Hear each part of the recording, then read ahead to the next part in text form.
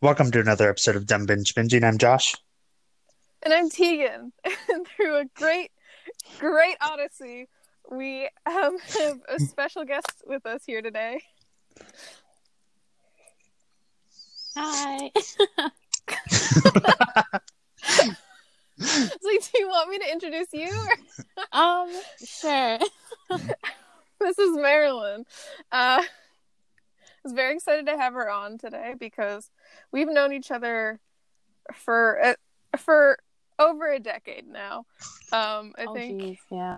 Yeah, I think we met when we were 11 or something. Yeah, 5th grade. And she is the biggest fan of Avatar that I know. So I desperately wanted her on this podcast. She's not at all foreign to either of us. Obviously, her and I have been friends for a very long time, but she's actually a part of our D&D party that we tried to get on the Halloween Town episode with, and that kind of didn't happen. So. Yeah, and she also watched just a Ellie, good right? chunk of... Yeah, it ended up with just Ellie. And then she watched a good chunk of 1984 with us, too. Yes. But 1984 is, it's a miracle that any of us finished 1984. So, I could not consciously put you through 1984. Josh and I already signed up for it, but I knew you would be down.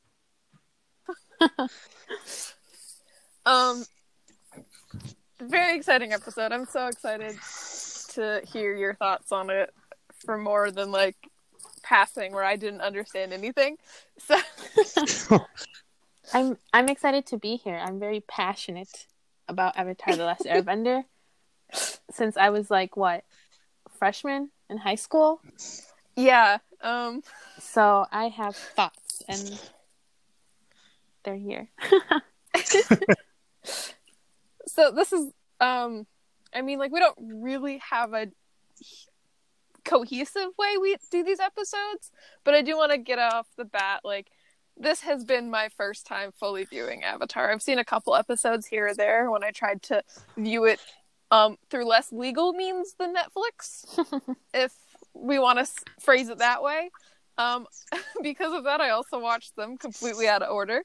So, having a full context of the linear story progression fares a lot better than just fucking watching any episode that a 1, 2, 3 movies type of website has given me. So, very excited for this experience.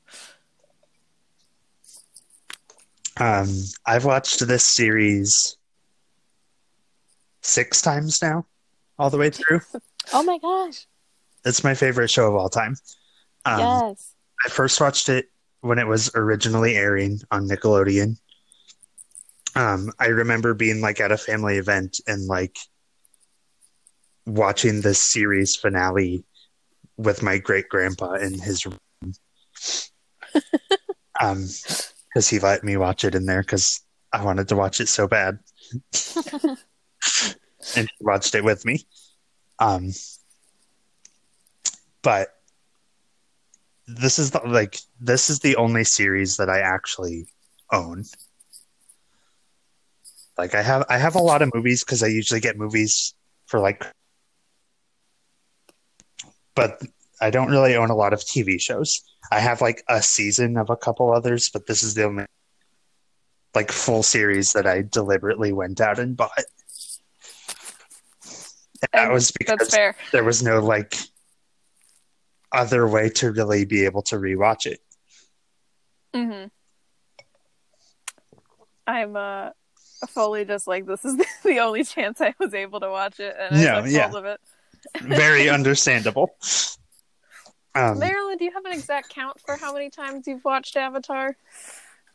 All the way through, from beginning to end, probably 3 times. But then the amount of times I've just gone back and watched some of my favorite episodes, I don't really remember, but all in all, Mhm. through and through, 3 times. Okay. Okay. It's not too bad.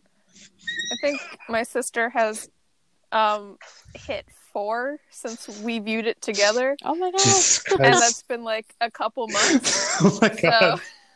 So I also watched the entirety of Avatar within the span of like a weekend.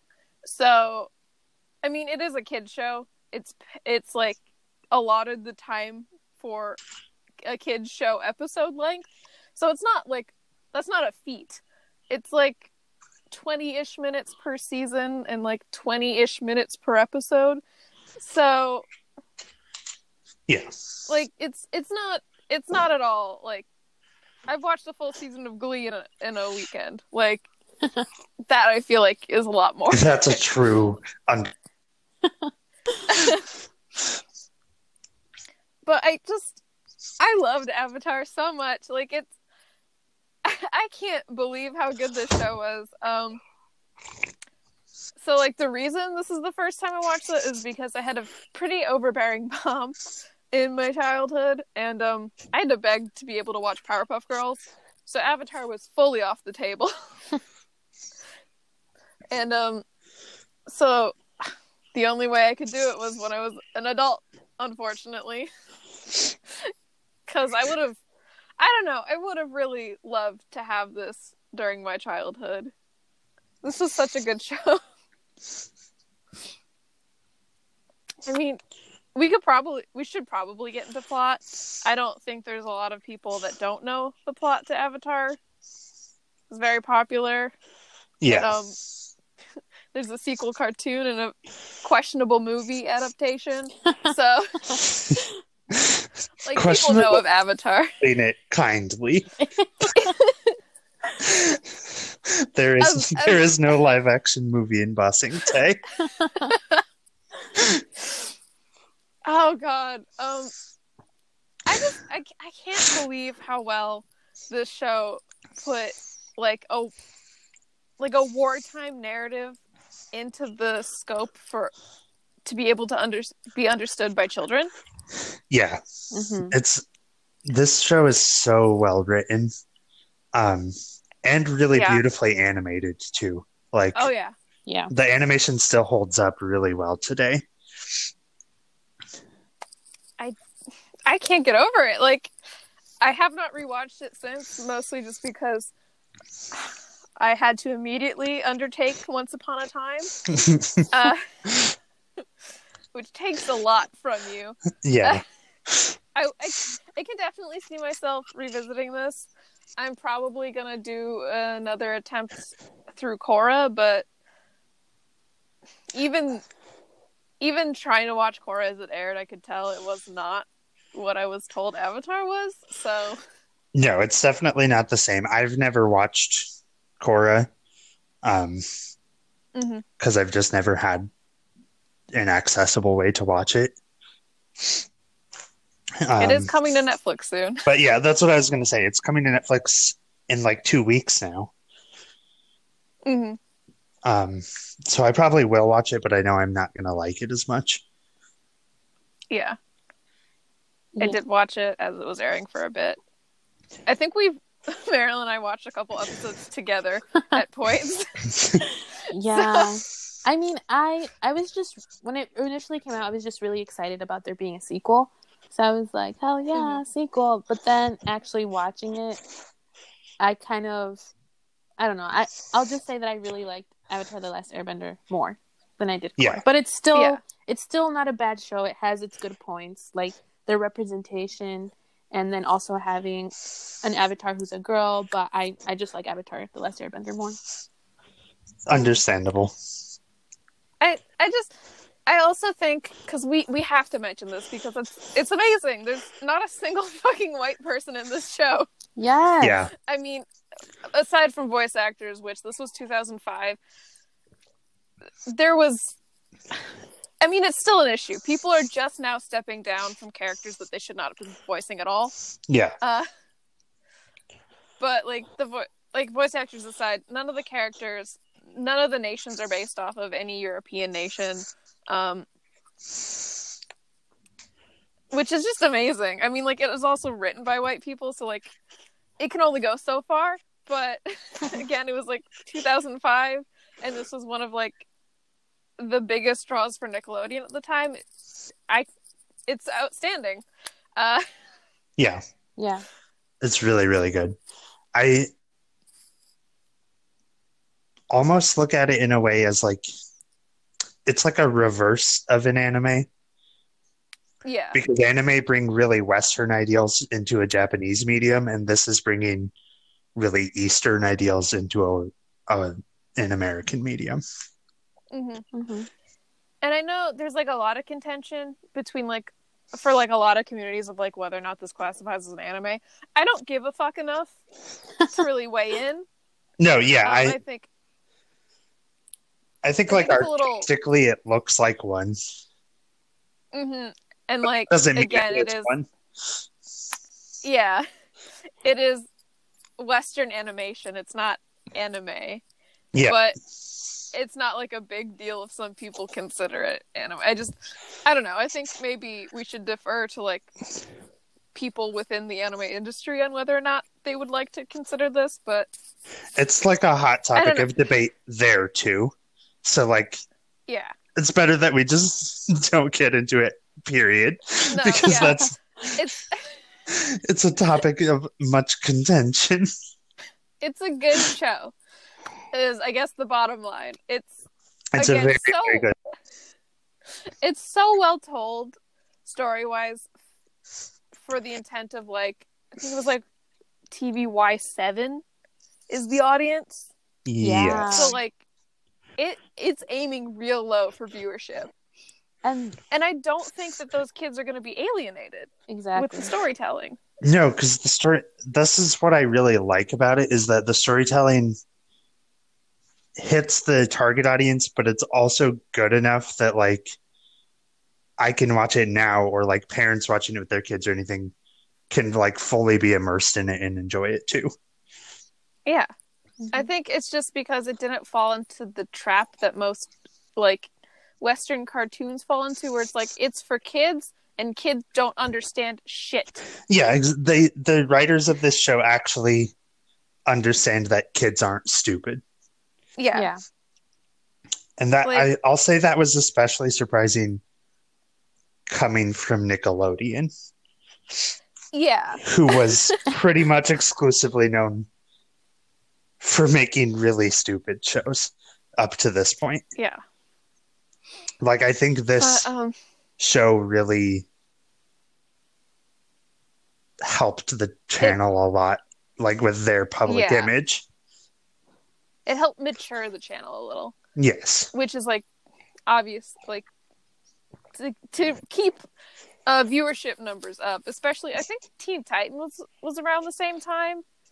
Mm-hmm. And that was very much like a preteen kind of demographic. And I'm not gonna say it didn't catch me. No, that's so like I wouldn't mind exploring that in a later episode too, because that is also one of the best cartoons of all time. But I fucking love Teen Titans. Yeah. But that's not what we're here to talk about. No, and like I don't want to spend too much of this episode talking about stuff that isn't Avatar because again, blown away. Yeah. So I mean, I guess the general plot it's difficult when you start getting into it because again it is about like decades long war. I think maybe like a century long war at this point. Yeah. Yeah, because like he's been gone for 100 years. So that's a full century. So like over a century long war. So like obviously there's a lot of stuff that's been happening while A has been MIA in the fucking iceberg. So like a lot of arcs get into some like really deep stuff about like war and imperialism and just like the effect that all that has on like people and like their specific circumstances that obviously like a general summary is not going to cover, and I don't think we can cover just generally who we are. So like not everything is going to get touched on. Honestly, okay, biggest way I can say to sum up the plot at least up until the show starts, is like literally, if you somehow have not seen it, just go to YouTube and watch the intro. Honestly, Because it yeah. sums up everything. Like, um, So the conceit is there are 4 nations in this world. Each of them is inherently tied to, and some people can manipulate a specific one of the 4 elements.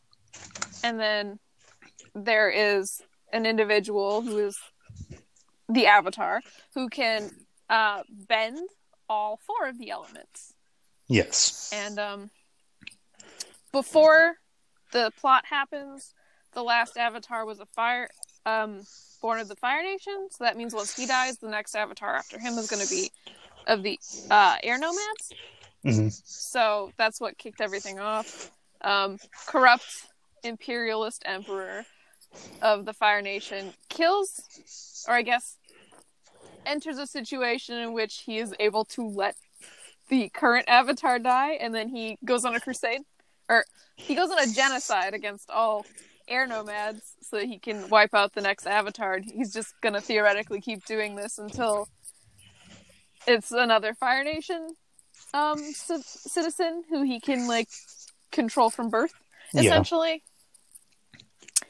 And like, again, we can't really discuss this without getting into like real life implications. Like, it's clear, like, they're, as we've stated, based on existing Eastern or Asian cultures, and so like we have to at least acknowledge that like the Fire Nation is based on Japan for that specific imperialist kind of actions towards all the other nations. Mm-hmm. But that's the general gist. Aang was already declared, he was already told he was the Avatar before this happened, and then the attacks happened and he ends up in the South Pole.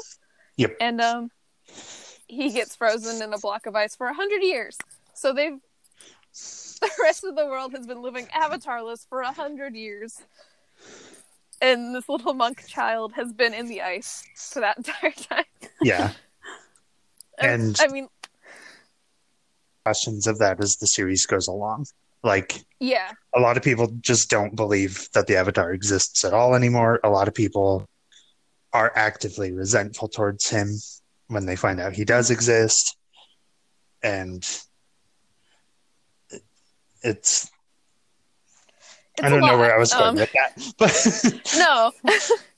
Again, like, it's part of like the discussion that the show has about like war and everything. Yeah. It's hard, and like it's wonderful that they included it in the show. Like, you can't, like, it's great that children in these situations are shown how to appropriately address that.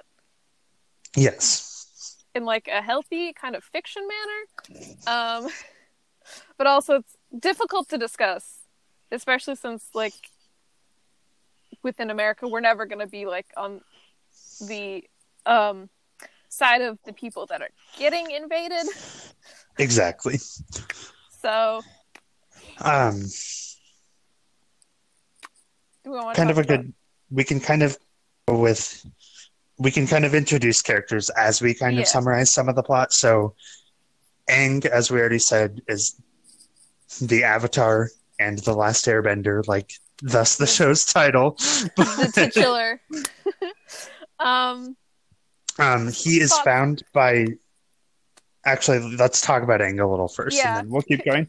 Let's do character reviews as they come in, because there's a lot to say about a lot of the characters, and I feel like that's going to be the episode.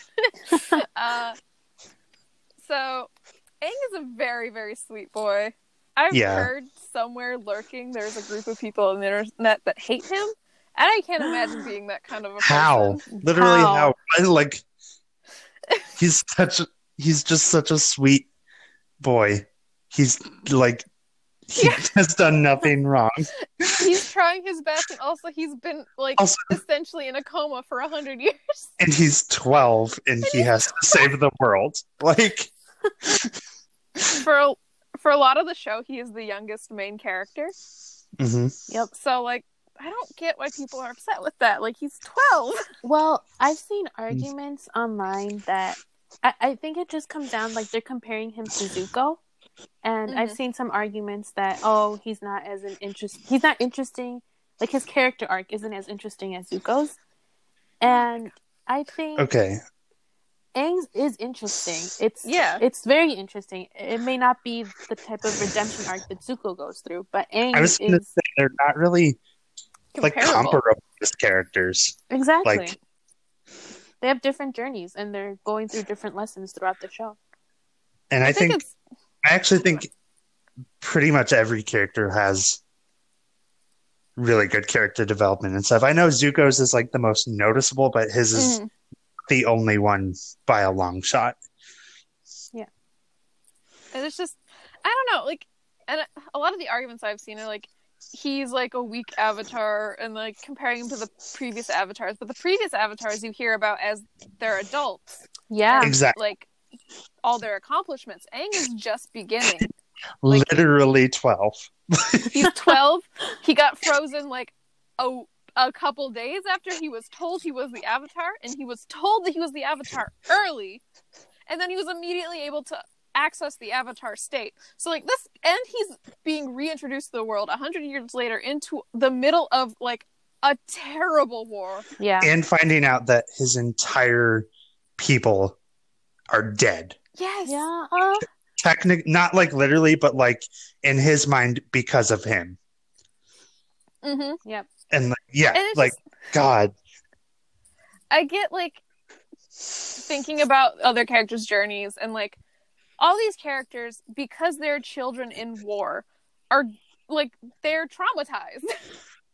Exactly. And they're dealing with this trauma in separate ways, and it's different traumas. And I don't feel it's conductive to compare them in any like.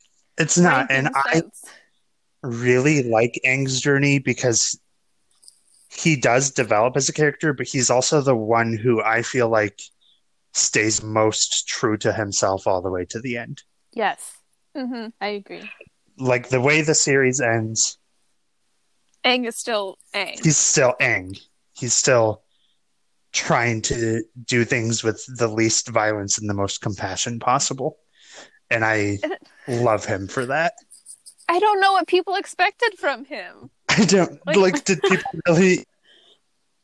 It's just said several times this is not a spoiler-free podcast, so this is going to be like a major spoiler. Yeah. But like, did they just expect him to like just fucking go ballistic, kill the Fire Lord? Like, that's not Aang.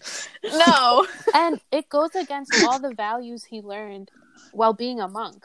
Like exactly. And then on top of that, he is strong, but I think people fail to realize that his spiritual, because it's not just the elements, there's also the spiritual side to being an avatar. He's like one of the strongest when it comes to the spiritual side of being an avatar. Something that Korra really struggled with.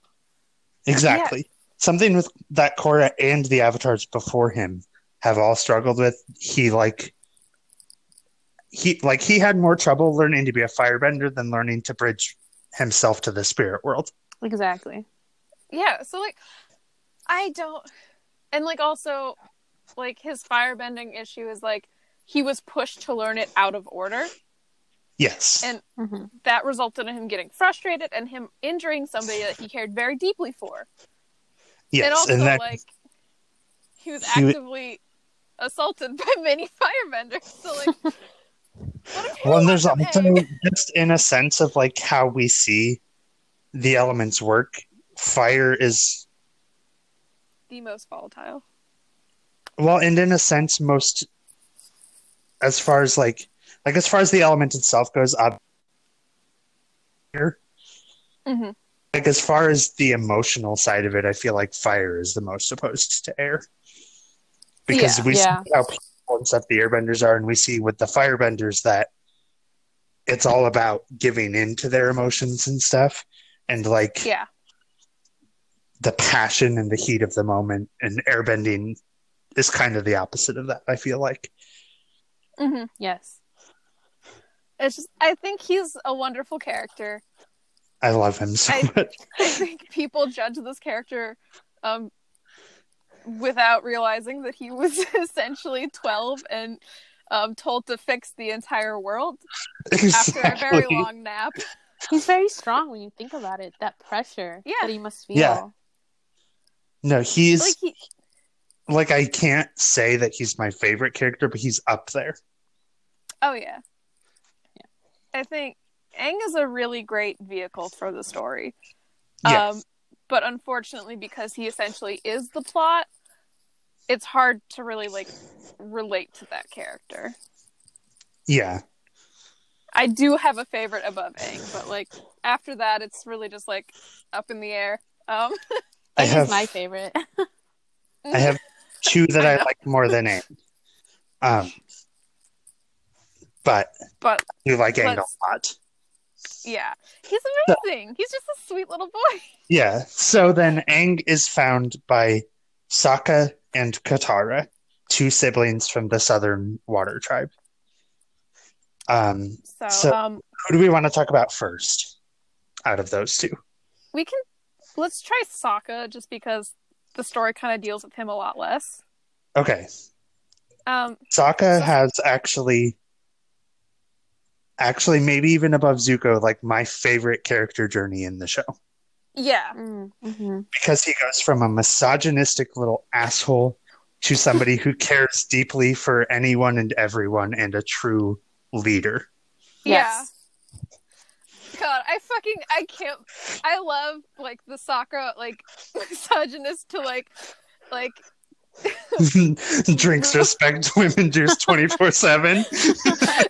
Like he speed ran that. He did, and I love him like so. 3 oh episodes? my god!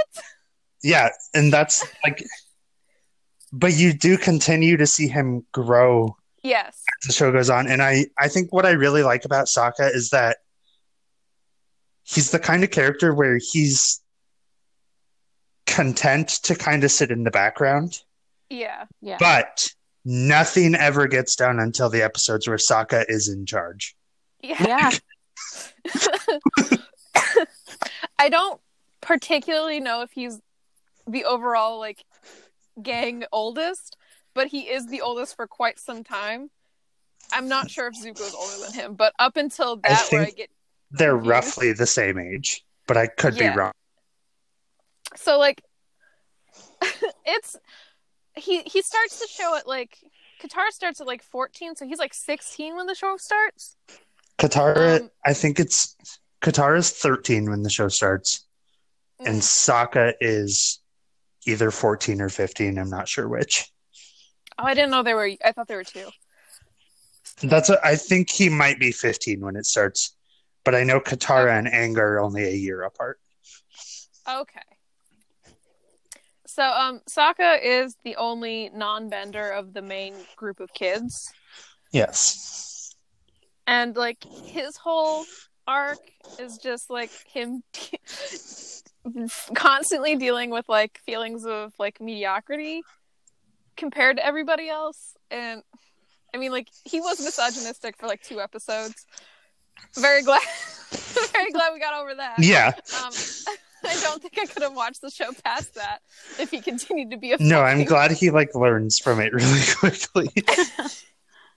One girl flipped him like in a fight, and he's just like, okay, I guess women are superior to men. And I was wrong. And I think that's the perfect character arc. And like then they have a whole show to go. Yeah, and then I also just really like Sokka because even though he's a non-bender, he's not like he's still highly respected by the rest of the group, but also by his enemies. Yeah. Like Azula is more afraid of Sokka than any of the benders in the group. Which is wild. Because non-benders are... There's like a whole Tumblr post about it that I really like because it's like non-benders are unpredictable. Like you don't know what they're going to do. And they're more like... Because they live in a world with these people with all these powers, they have to think on their feet more than benders do because they're constantly going to be facing people who are theoretically more powerful than them. Yeah. So they are going to be more strategic and more like and smarter about the things they do. And I think you can really see that with Sokka a lot of the time. Exactly. I think he's very well written. Sorry. Yeah, No, and I really, really like Sokka. and just his upbringing being, I think I saw Mhm. that he was like the only warrior, like male warrior in his tribe. And so his upbringing of having to protect all these people also contributed to him being so strategic and smart. And I mean, Exactly. He was left It at a really- very young age to defend their A whole entire. village. exactly. Yeah. And like I know it was played for like comedy's sake, but like the scenes when like Zuko first shows up at the Southern Water Tribe to get the Avatar, and Sokka is left defending the whole village on his own, and he has his troops, which are all the Literal children. like toddlers. They're like 6, I believe, is what the show said. Yeah. That he was left with, that he had to like train, and they can't hold like any weaponry, so he has to compensate for that, Yeah. as well as like make sure that he doesn't get any children killed while like he's been trying to train them in case like something happens to him, and then they're the last line of defense. It's very heartbreaking. It and, is. I have so much respect for Sokka, and it might just be because like I project onto any older sibling in any show. Like It's also just my like attachment to Edward Elric is like through the roof just because of that. So it's also just like,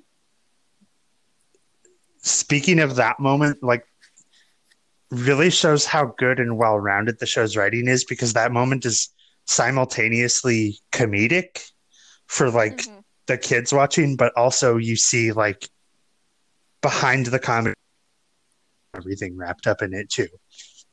yeah, And it's Like, again, it's so good. it's frightening. It's a frightening image of children preparing for battle. Like, Yeah. Yeah. But not much else to say on Sokka, honestly, just because he doesn't get a lot of screen time to really like fight or anything. No. There's until like the last couple battles where like he is physically like breaking his own bones to protect other people, Yeah. and like it's a very good Sokka moment, but like he kind of sits in the background and is like dunked on for the rest of the show consistently, which is unfortunate. But let's go back to Katara now. Katara is one of the two that I briefly mentioned earlier that I would put above Aang in my favorites. I really, really, really like Katara. I think just partly like she kind of has a more subtle character journey than some of the other characters, where she doesn't really change a lot, but I feel like she doesn't like change a lot, she still grows a lot, if that makes sense. Yeah, I think Yeah. most of Katara's growth, she is the character that instead of having a straight upward climb, she dips the most and has to really work to get back. Yeah, she's faced with the most like obstacles, I feel like. Yeah. But I feel like similar to Aang, she really stays true to who she is in spite of everything that she goes through. And that's why I really like her. But I also just really like her because she's like the quintessential like mom friend. Like, Yeah. She is. like her worrying and anxiety is the only thing that keeps the rest of the group alive most of the time. Yeah, like Sokka and Katara really are like paramount to the group's survival half the time. Exactly. Like if it was just Aang and Toph and Zuko, they would all be dead in a ditch somewhere. Yeah. I just like the group energy without the two Water Tribe siblings is like the Arrakis shit. It's evil. Those are children who would have like fucking like, yeah, I can live off of like Butterfingers and Butterfingers alone, and then like they get dehydrated and pass out. So, But yeah,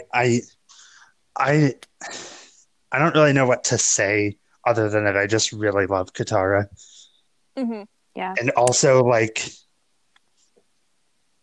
arguably, even over the Avatar himself, the strongest character in the show. Like, Okay. she learned how to heal people with waterbending without any training. That's fair.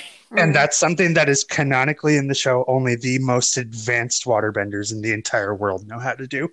And she just said, I love my friends, I'm going to do this. Like, A very anime like plot contrivance is like, I love my friends, and now I'm very powerful. also, just like a much later thing, but like the blood bending. Yeah. Like, she did that with no training whatsoever. When Oh, it yeah. took the actual original one, Hama, like years to perfect it. And Mhm. Katara was like, okay, I'm going to do this to you because you're trying to kill my friends and I hate you. I love my friends. I can bend people now. Exactly. And I love Katara so much. I think, I don't know. Katara is probably my least favorite of the gang because she is a vehicle for the writers to harm a lot of the other characters with like the most insensitive shit said to them. That's fair, yeah. But like, I'm not gonna say that she's a bad character, and like, she's also a child, so it's all like understandable. Yeah. I feel I have a lot of issue for like the storylines where it's like Katara is like angsting about her mom dying, and like she'll actively attack Sokka for trying to stop. Whose Like, you mom don't also understand. You died. didn't love mom, and it's like, no, that was the same fucking mom. And it's Yeah. just, yeah. No, I understand that, but I also yeah. I'm I not think because discounting her character at all. I'm a middle child, so I understand the younger sibling aspect of why she says the things she says. Yeah.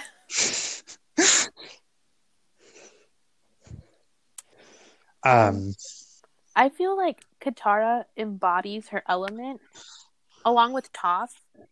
Mm-hmm.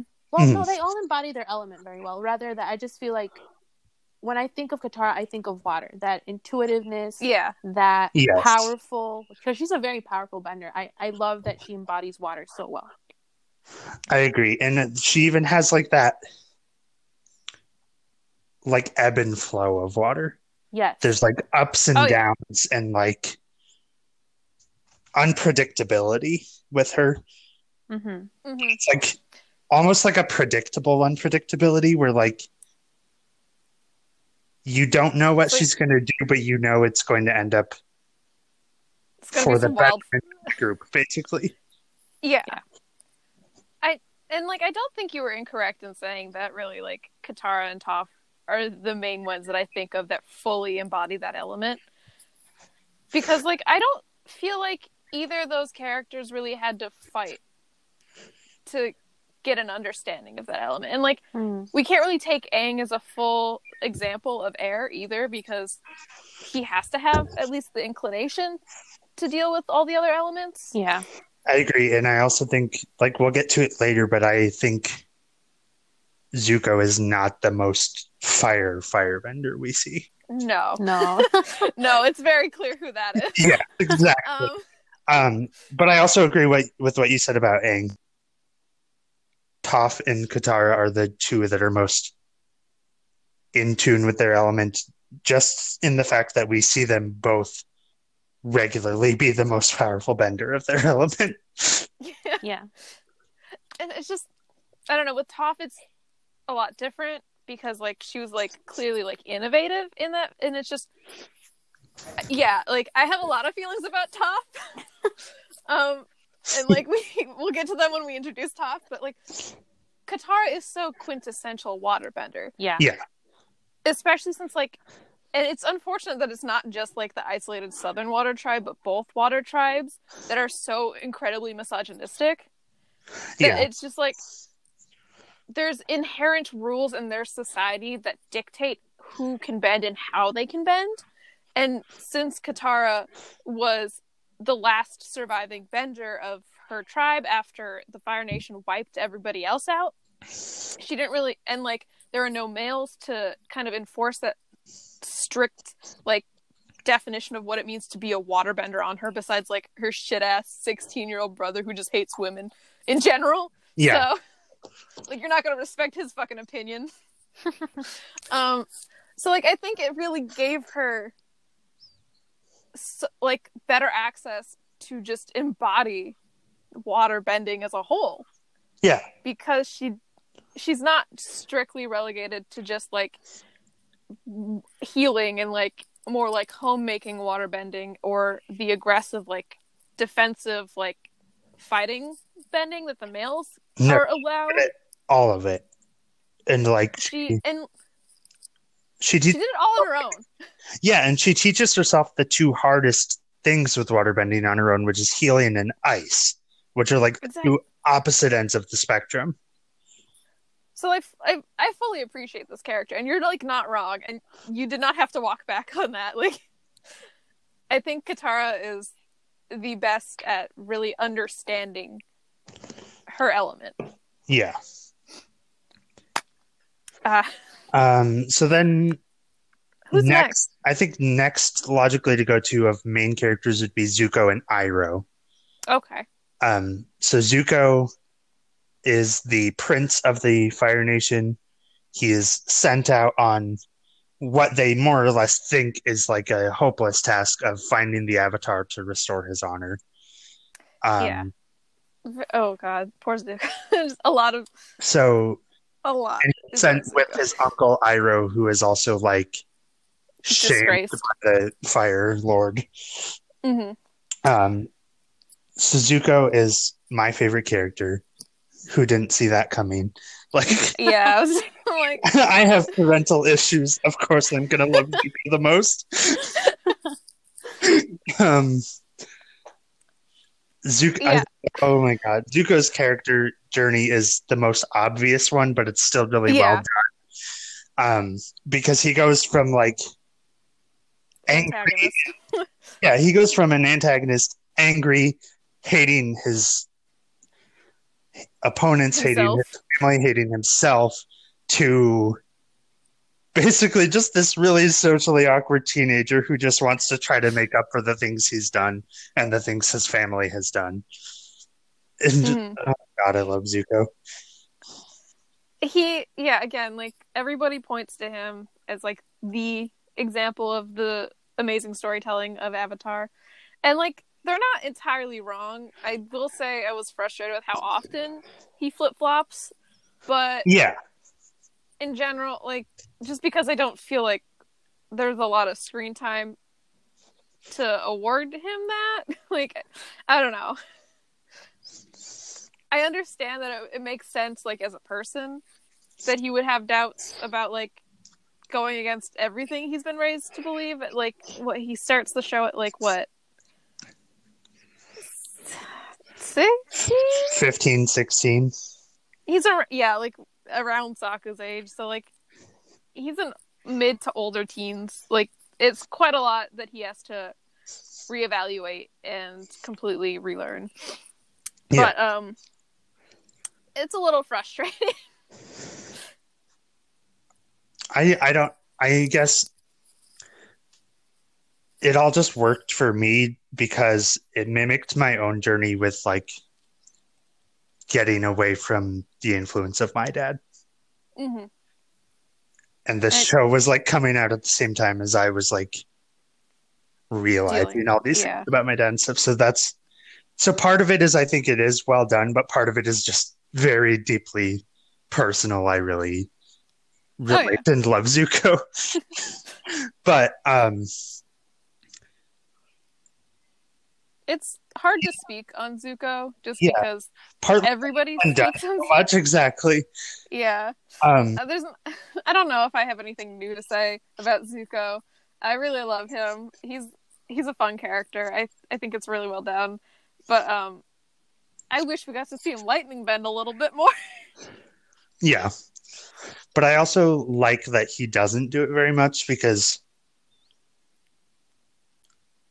his sister. I at least associate lightning bending with like an inherently violent, angry part of firebending. Okay. I fully don't have that understanding. I think it's just because of the characters that we most often see Lightning. doing. Okay. Yeah. And I But think I've also read like a thing that says Zuko still doesn't actually know how to do it. He just learned how to redirect it. that is fair, yeah. So it's like I he's guess that is blatant, redirecting but her anger back at her. Mhm. And I like that. But I don't Lightning redirection is coping. know. But I just really like Zuko. I don't have a lot to say about him that hasn't already been said. So Yeah. Marilyn, do you have anything to say on Zuko? Yeah, I think I'm on the same boat as you guys. I'm trying to think of something new. I will say this. I like the fact that, I mean, it is annoying at times where he, like, you think he's going to do something good and then he goes back to doing something just not good.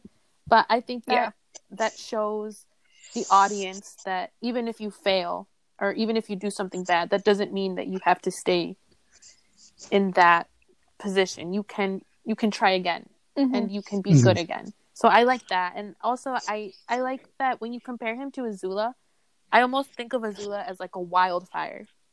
And she just, like, you can't control her. She's just unhinged. And I think Zuko is maybe like the opposite of that. Like, he was also kind of a wildfire, but he was able to pull it back in and be more controlled. yeah, that actually brought me to something I was thinking about earlier, and that's like, I think Zuko and Azula represent two like opposing sides of firebending. Yes. And just fire as an element because, like you said, Azula's like a wildfire, and then by the end of the series, I see Zuko like a hearth fire. Like, he keeps the people close to him warm. He protects them. He's like sustenance, but you still have to like be careful with it because it's still dangerous because it's fire. Yeah, I do really love that, and I love that kind of like phrasing for it, especially when he takes over as emperor. Like, he is actively trying to rebuild such a broken world that his father had a hand in breaking. Yeah. And he's desperately trying to like make this new world seem welcoming. He wants the Fire Nation to right its wrongs and like be an ally instead of an enemy again. So I really love that phrasing, like a home kind of imagery for Zuko, especially since he fights so hard to get a home up until the end. I really love that. So then, fully instrumental to Zuko's own character development, we have Iroh. I fucking love Iroh. Iroh is really good. God, Iroh is like... He was so overtly horny for a lot of the show. Like, any scene with any older woman, he was like, sorry, Zuko, I cannot talk right now. The older women and the tea. I love when Zuko's like, isn't all tea just hot leaf juice? And he's like, take it back. Holding back tears. Like, never fucking say that to me again. No sun figure of mine will ever say that. He's one of my good character. Yeah, he's one of my favorites. Oh yeah, it's God. I love him. I love the whole like he kind of like saw the like consequences of his actions, and he's like consistently mourning his son, but he doesn't take it out on like anybody. Like, he realizes that it's bigger than like the Earthbenders of Ba Sing Se or like the Fire Nation as a whole, and he's so smart and strategic too. It's very good. I like this character quite a bit. And that's actually, you mentioned his son, and I really want to touch on one specific episode, but later once we've introduced all the characters who are in it. Yes. So I just wanted to put that there so I say it out loud so I don't forget later. But and then like also Zuko wasn't involved with the the gang into like the last arc. So Yeah. take He's everything mostly like with Uncle Iroh. yeah, all of his development like stuff happens outside of them for the most part. But I think who's next? Is it my I girl? guess, yeah, the next major character would be Toph.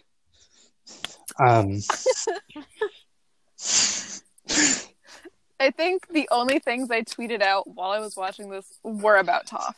I want to establish that right now. I fucking adore Toph so much. She is just essentially like, I am little and I will cause problems. And I love that. So it's incredibly valid. I like Toph a lot.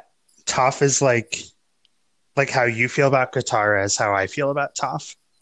That's fair, and that plays into their dynamic. She actively says things that antagonize everyone constantly. Yeah. I really like her, and I really think, like Katara, she embodies Earth so much. Yeah. Like, up to the point where she literally invents a whole new form of earthbending with metal bending. It's just wild because like all the other subsets of bending, for the most part that I'm aware of, have already been like established. Like blood bending, yes. Like it wasn't like a big thing, but like it was pre-Katara. Lava bending was like Avatar Roku did it. Yes. Lightning bending already exists. Like there's a concept of all these like sub bendings, and then Toph just fucking created another one. Oh god, I really love her character. She's blind. Yes. So she never wears shoes, and she sees by sensing things through the vibrations of the earth.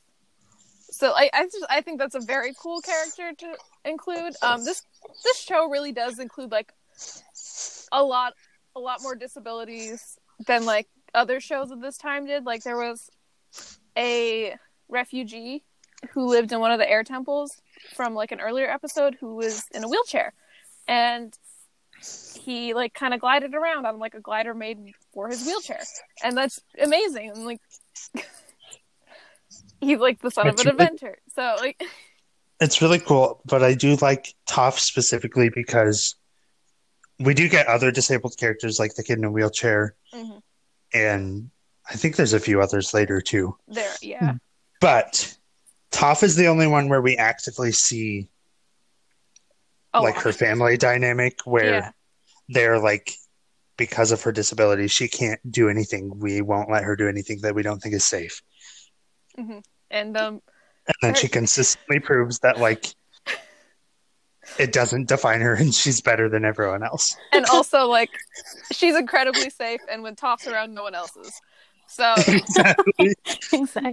A Tumblr post where she's like, where they talk about like how everybody is constantly killing people with their bending powers, but they don't realize it. But Toph is willingly and knowingly murdering. She's so funny. I fucking adore this character so much. She's also, I believe, the youngest. I think she's younger than Aang. Yes, I think she's 11 when they find her, but I could be wrong. But she is younger than Aang. She is the youngest. She's baby, she's small, and she caused problem.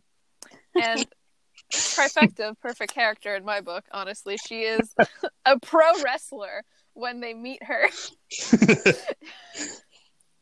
She actively wins all matches she's in. And only lost to Aang because he could not earthbend and he was using airbending, which she can't see. Sense because he's not on the ground.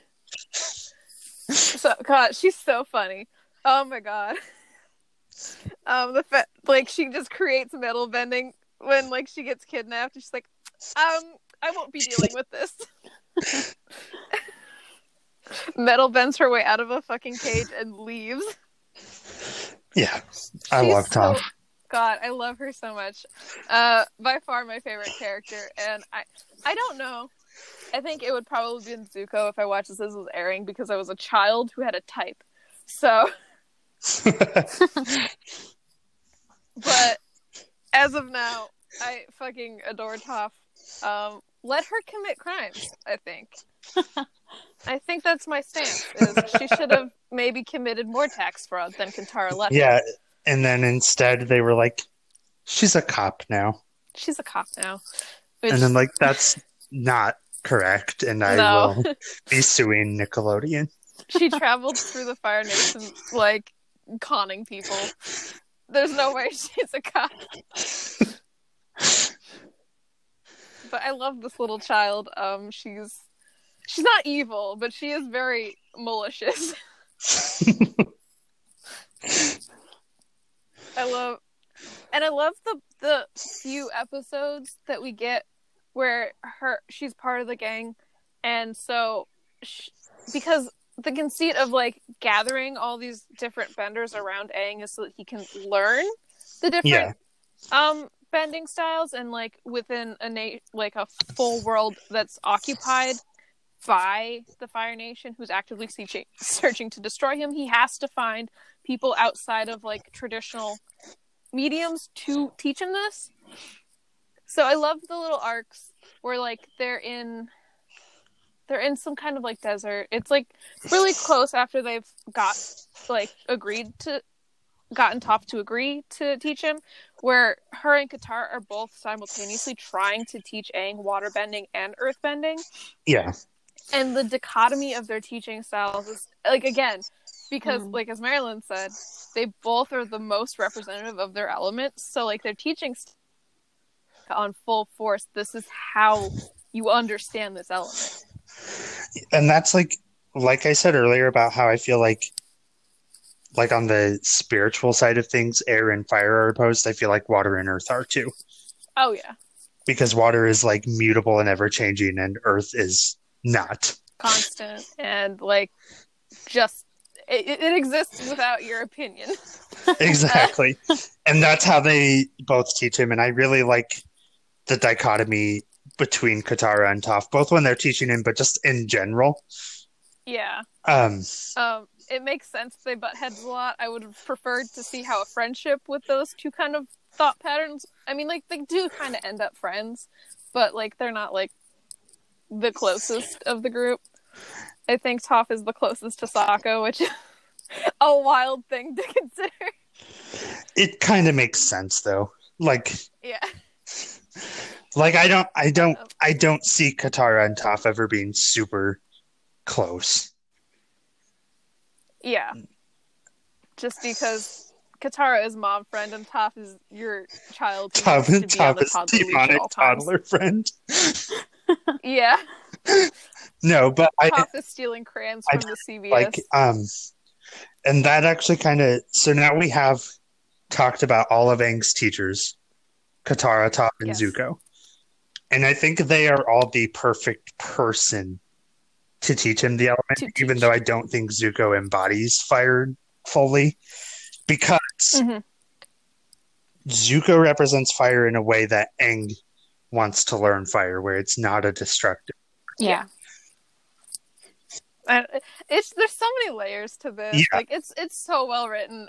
We also do have to talk about Azula before. That's what I was going to say. We have one more, like, main character to talk about, and that is Zuko's sister Azula, and she is who I feel truly embodies fire. Like, just this unpredictable, violent force of nature. Oh yeah, she is genuinely terrifying. Yeah, she's a very good villain. Like 14 or whatever, and evil. Which, like, there's only two things you can be as a 14-year-old girl: evil or a horse girl. So. But she is. I really like her because she is basically like the same background and everything as Zuko, and went in the opposite direction. Zuko said, "I will never please him. So I'm just going to stop and be who I need to be. And Azula said, I'm going to keep trying and trying and trying until I become exactly like him. Yeah, and fucked up, dude. Yeah, it is. And also, like, she also has the issue of feeling unloved by their mother, which, like, is fair because at least, like, Zuko had a parent who, like, was capable of love and not just, like, good job inflicting violence. Yeah. Do not look at me for the rest of the day. Yeah. I'm sick of you. So, there's, like... I fully get that, but... In the, like, canon comics, there's an arc after Zuko becomes Fire Lord where he takes Azula out of prison and they go to find their mother. And it's really, really good.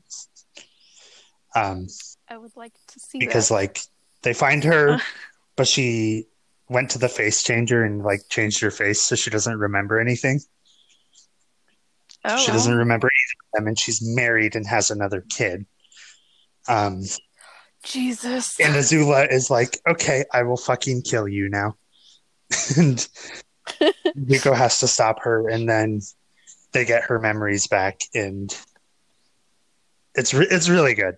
And it was supposed to be a fourth season of the show, and the fourth season never got made, and they made Korra instead. But yeah, I would have liked a fourth season. But everyone would have liked a fourth season. But yeah, perhaps when Korra comes in, I will look at it in a new lens. But I don't know. I really love her as a villain. I love going back to her, you saying like she's the most recognizing of like the power of non-benders. She has essentially like an elite squad to back her up, and they're both non-benders. Exactly. Yeah. Like she understands how powerful and in the most evil sense. Yeah. Yeah, it's a little because like they're scary, and also like I don't know how Ty Lee put up with Azula at all, but just because like that's a whole different vibe, personality wise. Yeah. But I mean, like again, there's so much already said about Azula, and I can't do it justice personally. She's terrifying. She's well written. I just really think that she's an amazing villain. I'm content with not getting a redemption arc for her. I know that was the intent for the fourth season, but I think she's written so well. Yeah, like in the fourth season, in the comics that were what the fourth season would have been based off of, she would not have gotten a redemption. Oh. It's basically Zuko recognizes that she's too violent and unpredictable to ever be able to be a part of the family and part of society again. I think because her mental break was done really so well. Bad. Yeah. Yeah. I really like how Katara was the one to really like end her reign of terror. Yeah. Yeah. I think it's a really good moment for Katara because up until that point, I don't think Katara really got like a big victory under her belt. Not really. Like all of her victories before came at a price. Mm-hmm. But then against Azula, it's just like, yeah, I beat you. Deal with it. And it's just amazing that she was able to outsmart Azula, who like has consistently like been 3 steps ahead of them the entire time that she's been going up against them. Yeah. So, very good. I also think she just... Like, we already touched on the voice acting and stuff, and how they should not have cast white voice actors. Mm-hmm. But I do think Grey DeLisle did a really good job. Yeah. Yeah, the range I can just hear it when I see Azula. Yeah. Like... Yeah, like I don't even know what else, like. Just she portrays it so well. She really brought the character to life. It's just because again, this character, like, it's demanding of a lot of like performance to deliver those lines. Like, a lot of them, it's just like, all right, you're a kid, do that. But like Azula is fully just like a character. Yeah. And it's amazing. Like, she delivers it so well. It threw me a little bit. She sounded very adult, but Yeah, she does sound very adult, but I still think it works for the character. And like, I just wanted to give a little shout out there because like, Grey Delisle is one of my favorite voice actors of all time. She also did like Catwoman for the Arkham games and stuff. Mm-hmm. But now that we've kind of introduced everybody, I wanted to talk about the Tales of Ba Sing Se episode. Specifically because it's normally the kind of episode in a show that I like hate, because it's like each character off on their own doing something that's not really plot relevant. Mm-hmm. But it just worked so well. Like, it was so well written, and it actually did add something to each character. Because we have we have Katara and Toph actually bonding, and like. Mm-hmm. I just really like that scene because it's like we don't see them bond very often, and it's just nice. Yeah, and then we have they spend a lot of their time together. And then we have Zuko going on a really awkward date. His first date. I love it. It's so good. It's so sweet. Oh my god. Angus looking for Appa because he's still missing at that point. And he frees a bunch of he helps basically create a wilderness preserve for all these animals that were being mistreated. Sokka gets into a battle of wits with a school teacher. It's really stupid, but it's funny. And then we have Iroh, which is why I wanted to talk about the episode, because yeah. It's the episode where we find out his son died in the war, and you wait so long for that information, and it's just. And then it has a double meaning. It hits it's also you. The last episode with the original voice actor of Iroh before he died. Yeah. Yeah. It's God, I literally cry every fucking time. Yeah, it's.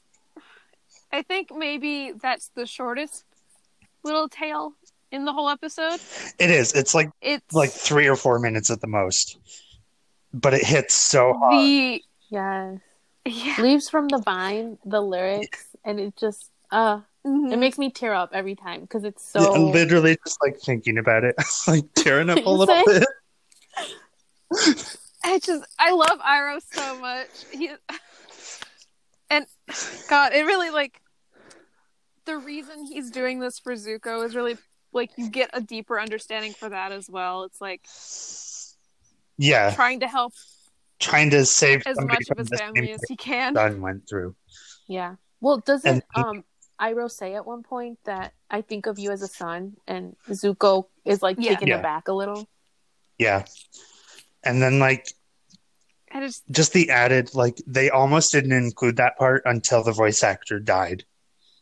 And then they decided to put it in as a tribute for him, and I'm I can't deal with it.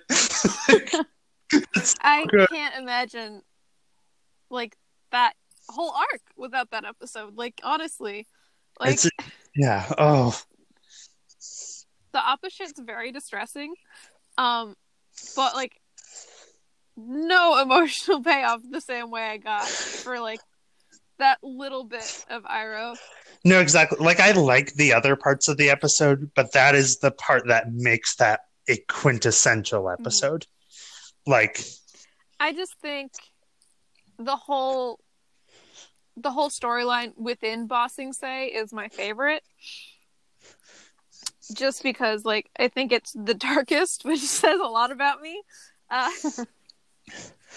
But because there's the whole there is no war in Ba Sing Se.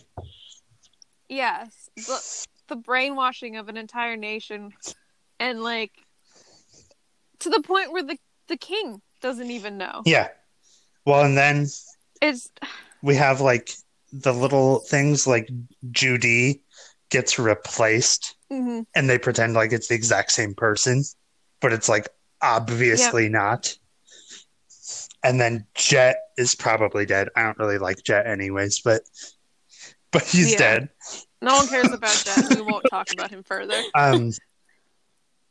That arc is one of my favorites. I also really like the arc leading up to their first attempt to attack the Fire Nation. Because it has like the bloodbending episode, which is probably my favorite singular episode, because it's just so well done. And then we have like the episode where Aang hasn't slept in like 4 days and he starts hallucinating, which is just like the fun. Yeah, Appa and Momo. Yeah.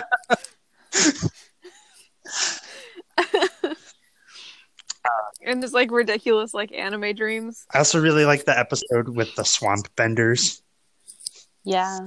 Yeah. And the Blue Spirit, like swamp classic. Benders are fun. Yeah. Everybody who was into Zuko as a kid liked the Blue Spirit. Like, we're not gonna. Yeah. No. Exactly. I'm mentioning it for you, Zuko fuckers. Also, if you are of an adult age, you cannot label yourself a Zuko fucker. No. I'm sorry. He didn't. Like, I can say when I was like 12 and watching it, like, yeah, there was something there. But now I'm watching it and I'm like, that's a 15-year-old. That's a child. A literal child. And you should feel bad about sexualizing him. I feel like we don't take the stance in a lot of the children's media we review, but let it be known. Your childhood crushes cannot morally carry over if you're still viewing media where they are children. No, exactly. The only person and I know Zuko's a big one for that. The only person you're legally allowed to fuck from Avatar if you're an adult. Iroh. Uncle Iroh. Iroh gets fucking beefed as all hell in that, like, his last couple episodes. Iroh is the bi representation. You're obligated. You're fucking obligated to want to fuck Iroh. I make I'm the sorry. old men brigade to attack the Fire Nation. He did! With Aang's crazy fucking friend. Yeah. Oh, I also want to briefly talk about the past avatars that we see in the show. Kyoshi's because Kyoshi hilarious. Kyoshi is the most powerful character of all time. Kyoshi shows up and she's like, yeah, I killed him. What about it? Bye. She doesn't even wait for like it. She's like, this is Aang's problem to deal with after. She's like, yeah, they were attacking us. So I used my powers to create a whole fucking island and then murder him. And that's his own fault. And then I also just really, really like Avatar Roku because he's just a sweet old man who got fucked over by his country. Yeah. I love... Also, the whole thing with like Zuko and Azula's mom is descended from Roku, and then their dad is obviously descended from the Fire Lord at the time, who was Sozin, who was best friends with Roku, but then killed him. It's oh my god, it's so good. A great insight to that character. I don't know if it was strictly needed, but it was needed. It's good. I liked it. Overall, really fucking loved Avatar. It's a great story. It's so easy to watch. Yeah, it's so good. Like, there's deeper stuff, but overall, it's also still just really fun to watch. Oh, yeah. Like, it's not because it was released for a target demographic of children. It doesn't get like bogged down with the heavy stuff like some adult shows do. There's like a really nice balance of it. It doesn't hurt to watch, you know? Yeah. And I feel like you could spend hours talking about Avatar because there's so much, like you said, there's so many layers that you can get into. Like, we're over an hour right now and we've barely scratched the surface. And like, I'm not gonna put like the viewers through a Coven type episode again. No. We fully could for Avatar. And I would have fun doing it. But for your sake, we will leave it at for a listeners' really, sake. really fucking good show, and you should watch it. To cap off, do we want to maybe guesstimate what kind of benders we would be? Sure. So do we want to like reveal what we think we are and then go from there? So every quiz I think, yeah. I've ever taken says that I am a waterbender. I can see that. I wouldn't fight that, I don't think. No, I think it makes sense. I think it's as accurate as we can get without having written. Exactly. Like, I think, like, I agree with that. I think if I wasn't water, I would be fire. Okay. But I think water is fitting. Mm-hmm. Okay. Do you want to go? Yeah, go ahead. So kind of like Josh, every single quiz I've taken, I've gotten an airbender. But I took those quizzes when I was younger, and I really just wanted to be an airbender. So I'm not sure if that changed my results. But now that I'm older and I've grown to know my emotions more and myself more, I might say I'm a firebender. Okay. Honestly, I would have said waterbender for you, but I was actually going to say, like, I don't know you as well as Tegan, obviously, but I would have said air for you. But yeah, I fully, like, I think it's just hard to visualize what an airbender is for me, just because my exposure is Aang, and clearly he's like the Avatar. Right. So yeah. I also will I add, don't think it'll be. I just pulled up my most recent quiz I took, which wasn't super long ago. Most of them were. This one was pretty recent on Tumblr. And it wasn't just water, it was specifically bloodbender. So I don't know what to do with that information, but Yeah, I don't know if that's correct. but that's still technically a waterbender, so yeah. no matter how you look at it, I don't it's know water. Yeah. I think maybe it's just like Josh has the capability of murder. And we should That's what be wary of that. I could see it like for myself, like Katara, where I'm capable of it, but I'm not going to do it. Believe me, I have morals. Yeah, I think as a child you know yourself pretty well. Anyway, so I don't think your want and desire to be an airbender is incorrect. I don't know if I would say firebender for you. That's fair. I've never once, like, I don't know, like, you don't seem malicious, and that's what I kind of associate firebending with. Yeah. I'm like, Marilyn wouldn't hurt me. Yeah, I guess it does depend also, like, how you view that element. Mm-hmm. But I could see firebender in the sense of how we talked about Zuko. Mm-hmm. Yeah.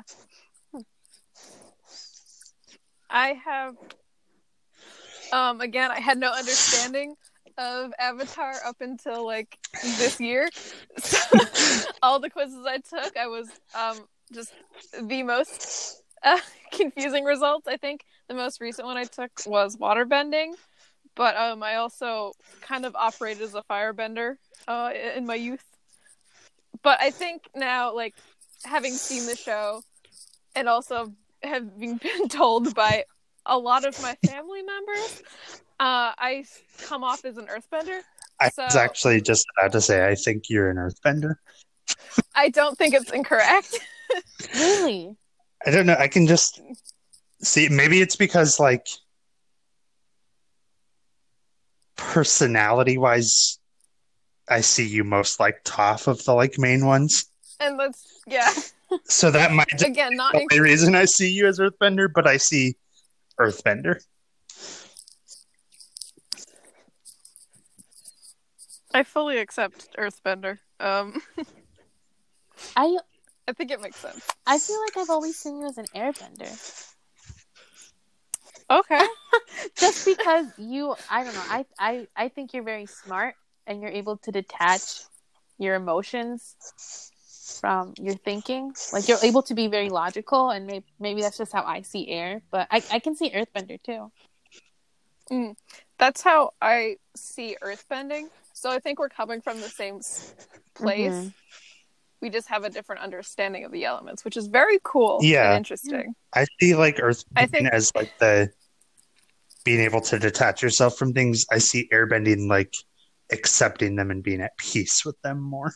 Mm-hmm. I think maybe it's just I can see that as being applicable to both, but I think airbending is more of a gentler approach to that. And I don't think at all that I am gentle enough with emotions. But again, like, this is a very like biased opinion of myself. Yeah. Like, you're obviously going to be the hardest on yourself. So like, I'm going to go to the more negative way I view that. But like, I don't know. I think airbending is very like surprising, but I'm going to take it as a compliment. For how I view it. This might just also be because I'm really into astrology. And I'm over here just all the elements. You're assigning me my star signs element. If it's by your sun sign, then I'm a firebender. And Marilyn would be a waterbender. So I think maybe we've just been going off of that. But okay, this is officially like way too long. We could talk about like our own. Like, we could just keep going forever for like a full episode in itself. And we will. But next bonus episode, we get everybody in on the podcast. The whole D&D group. What is your bend type? What bender are you? But so we should end it here. Yeah. You can follow us on Twitter. We're at Dumb Binge. We have a Patreon, obviously. We're going to continue to plug donation links instead of the Patreon this month, up until the foreseeable future. I think until we see like some actual acknowledgement or change from our government regarding Black Lives Matter, I don't think it's appropriate for us to continue our Patreon. Chilling. It'll still be up there, but we would rather you donate to the links that we put underneath the tweets. Yeah, they're going to be in the tweet under the episode tweet thread. Twitter does not allow me to put more than one link in a tweet. And if it's the episode tweet, I can't put that under the donation link. So it's going to be in the description for the episode regardless. Any way that you can donate at all, or even just retweeting the link, it can do nothing but help. So just ask that you do that. What is our next week? Ninja Turtles, I believe. Good. Not 100% sure because I don't have it open in front of me like I usually do. But yeah, I believe it is Ninja Turtles. Let me just check. Yeah, join us next week for the first 2 installments of the very first live-action Ninja Turtle movies. Very late. It was originally supposed to be in May. Yeah, I turned 23 on the 23rd, and that was going to be our episode. Did not happen, so we're moving it to after Avatar because I want to talk about the Ninja Turtle movie. And we shall. I will. At the very least, you can have an hour of just me. I don't know if Josh will be able to speak. I have some things to say, not a lot. So I don't know if I'll allow you to speak. But at this point, please watch Avatar. If you have any thoughts on what we would be as benders, leave them in some comments on this episode. I would love to see it. Yeah, because none of us know. I'm curious what a complete stranger would think. Stranger. But please, if you have the money, donate to the donation link that's going to be in the description and under the tweet. Thank you for listening. This has been Dumb Binge Binging.